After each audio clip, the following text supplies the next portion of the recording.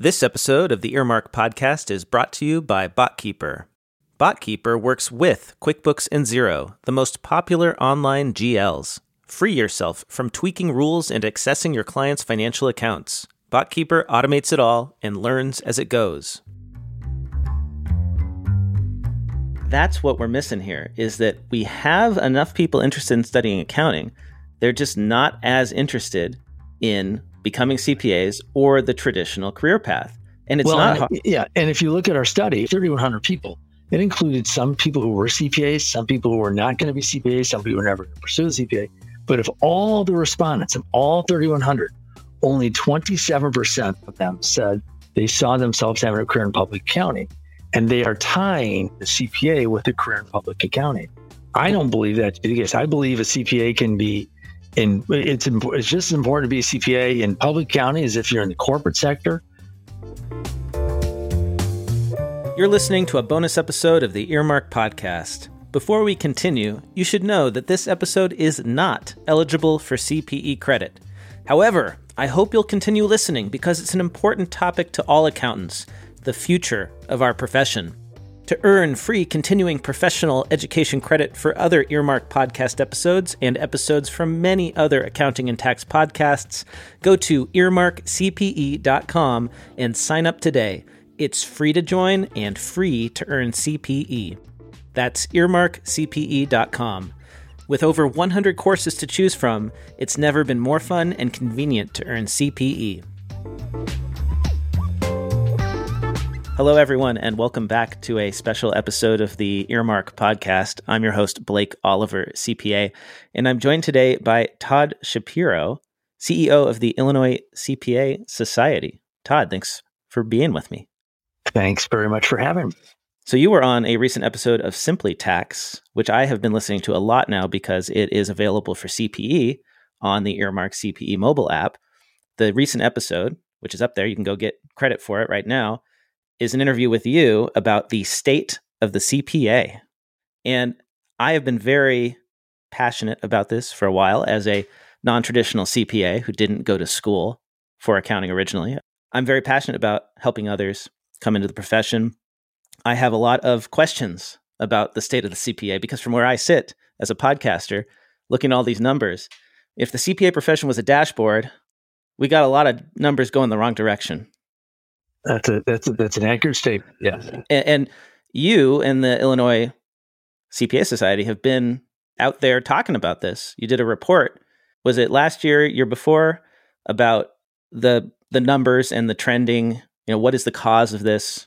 That you've been looking into it. So I'm curious if you could summarize briefly for us, you know, what are your feelings on the state of the CPA license, and where are we? Where are we at? Set the stage for us. Well, and I'll take a small step back before we go forward. One of the things we focus on a lot here is the future of the profession, but also the pipeline. The AICPA issues a trends report, the last one they put out. It showed a couple interesting trends, a couple very disturbing trends. And one of the things that we look at as a leading indicator is first-time exam takers. Because if you want to know whether we're going to have a pipeline issue, look at first-time exam takers, and that'll tell you whether you have an issue. And two things happened. We saw a relatively somewhat, not dramatic, but a small increase in number of accounting majors from like 2012 to 2018. But what we saw was a flat number, not declining, it was a flat number of CPAs, first-time CPA candidates. Bottom line is a lower percentage of accounting graduates were sitting for the exam. But it wasn't declining. So what happened, though, that really got our attention was in 2016, they made a major change to the exam. They added a lot more analysis. And anytime they change the exam, you have a huge influx of students take it before the change. No one wants to be a part of that first group. And then we have in the year afterwards, it troughs out, falls to below pre-change levels. It's very common then that it comes back up to a normalized number. So if you look at the last decade, we had around 42,000 new CPA exam candidates. That number jumped up significantly in 2016. It fell in 2017. 2018, it fell to like 36,000. So It fell further in 2018. Now, that's no longer the trough from the new exam. That isn't pandemic.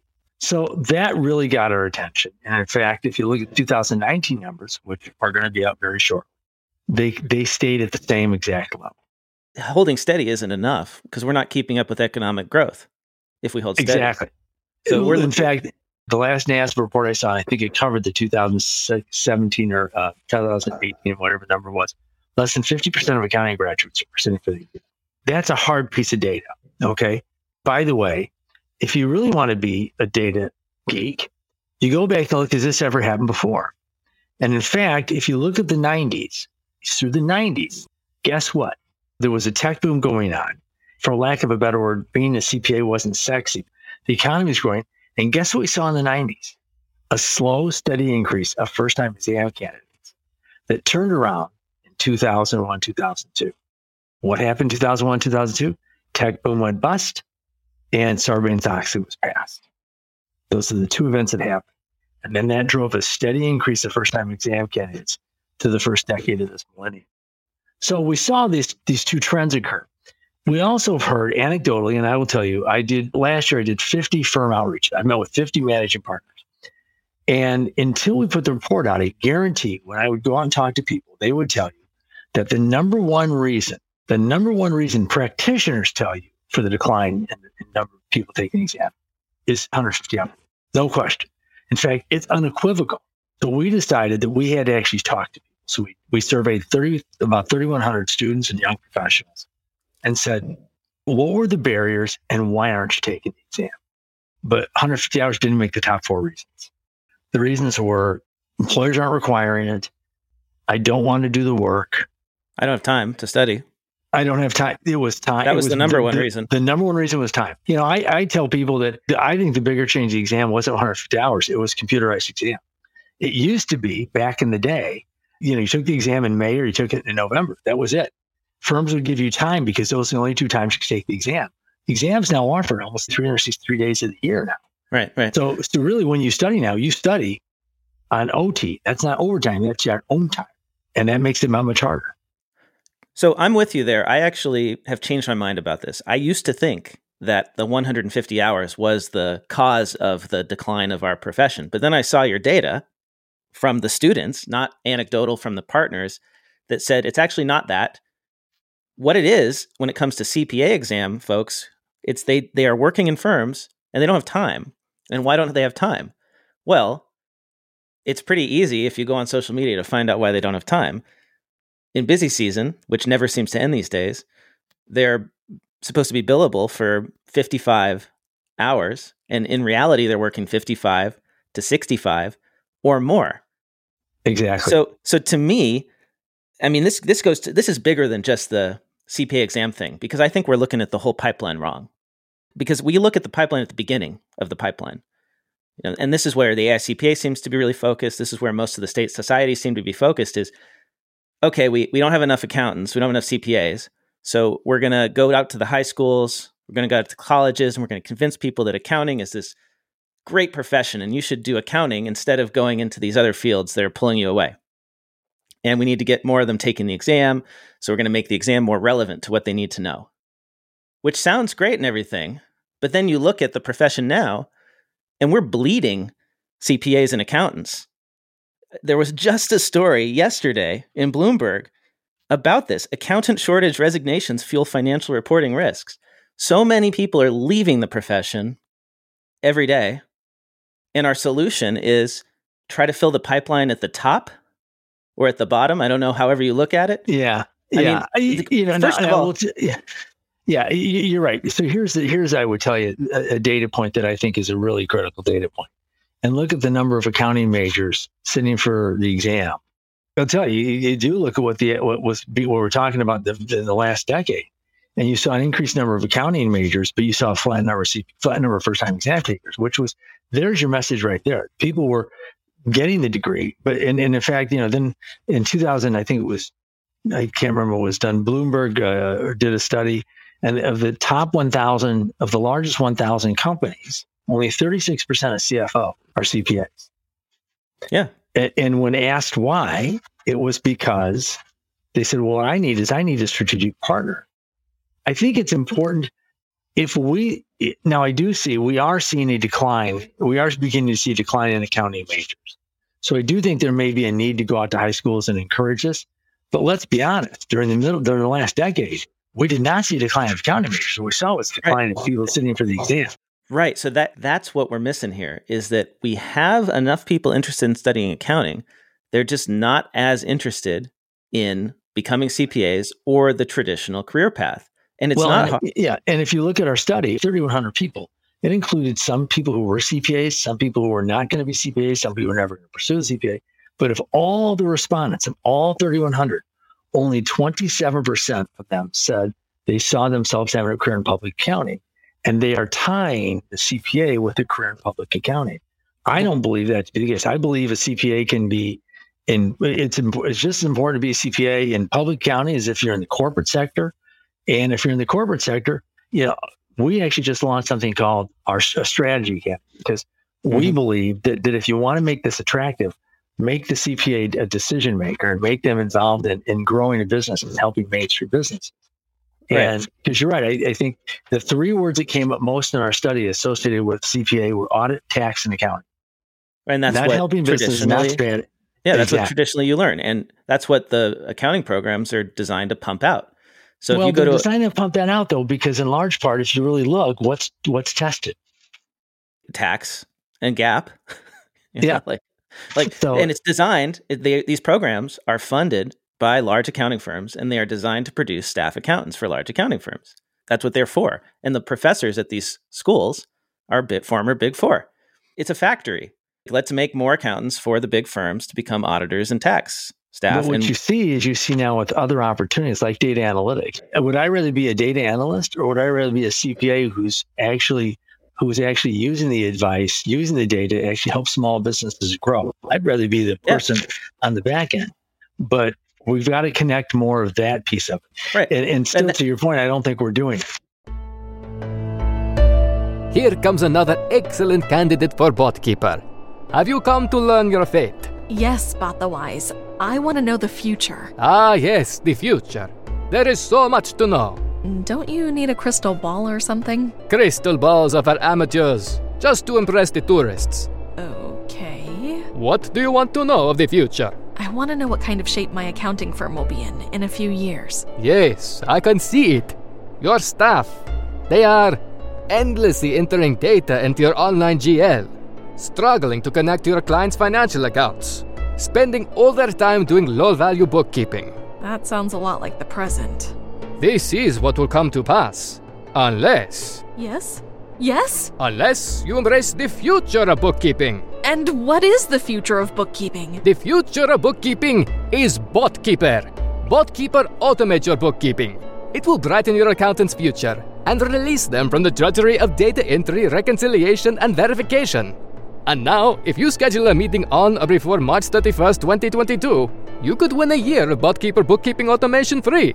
Just visit botkeeper.com/win for details and rules. A free year of BotKeeper? That sounds amazing, but I already use an online GL. BotKeeper works with QuickBooks and Xero, the most popular online GLs.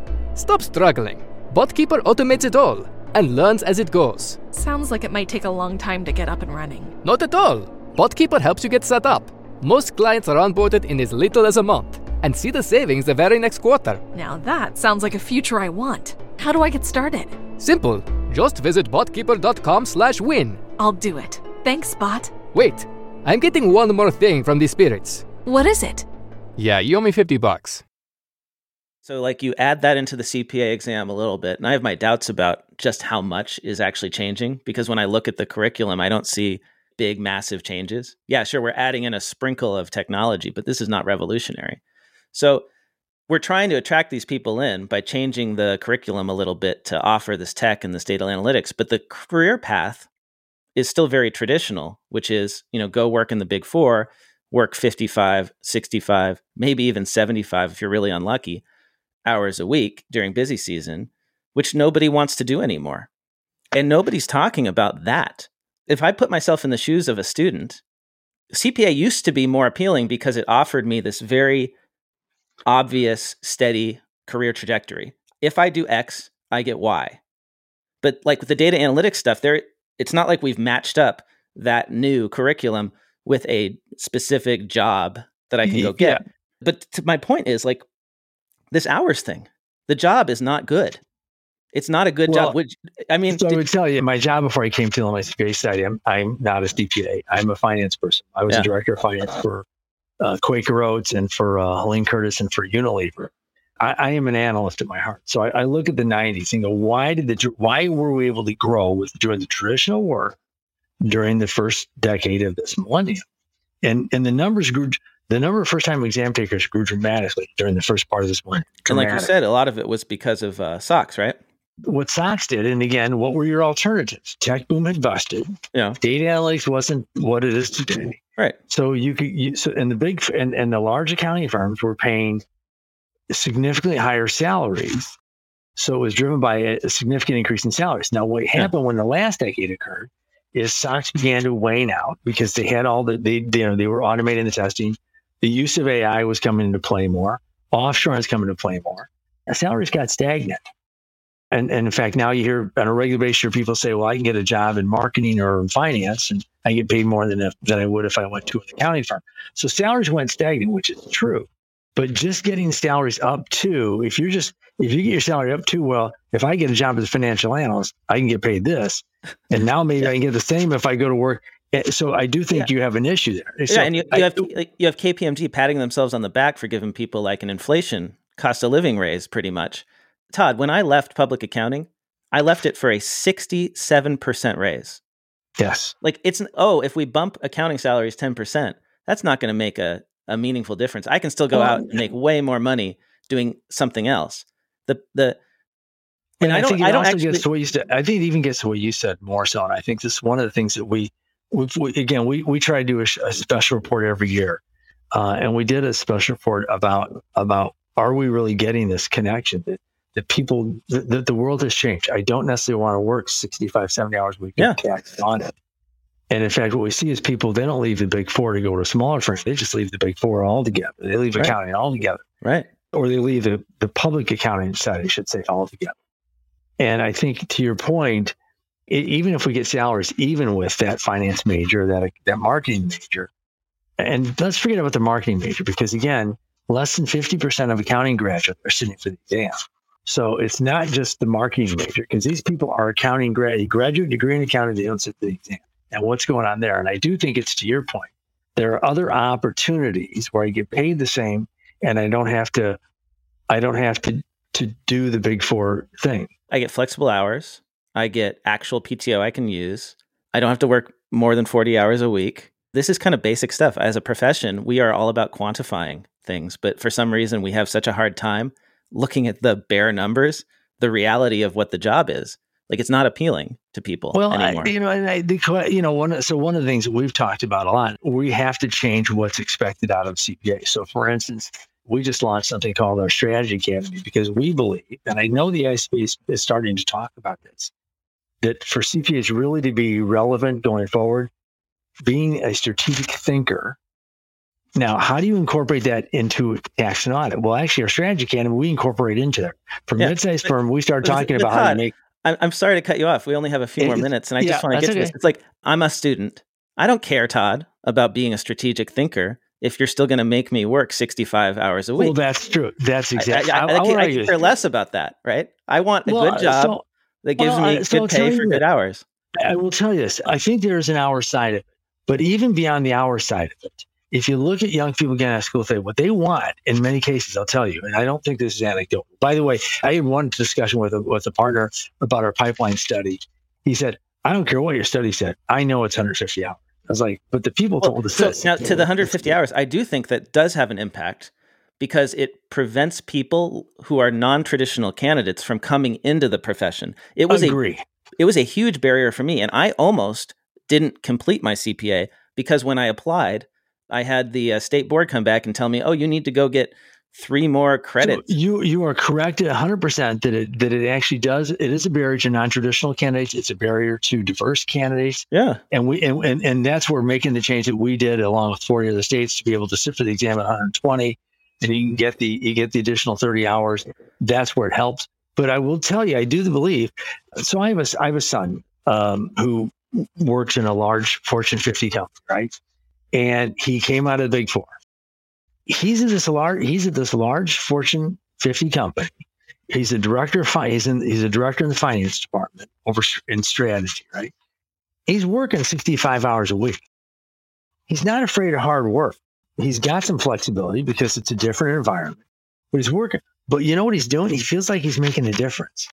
So I do think there's something to be said that if you can make the job more meaningful and that you are making a difference in the world, if you can position it that you can make the world a better place, and that's not ticking in time necessarily, that's where when we do our strategy academy, it's like, how can you, for a mid-sized firm, how can you make the audit more than just, yes, it's an opinion? How do you make the audit where it's valued to somebody beyond that? Todd, I would love to have you come back and talk about how to make audits more valuable because, GAAP hasn't changed meaningfully in 100 years. We can talk all we want about revenue recognition methods and lease accounting, but nobody outside of accounting gives a crap about any of that. It's meaningless to most investors.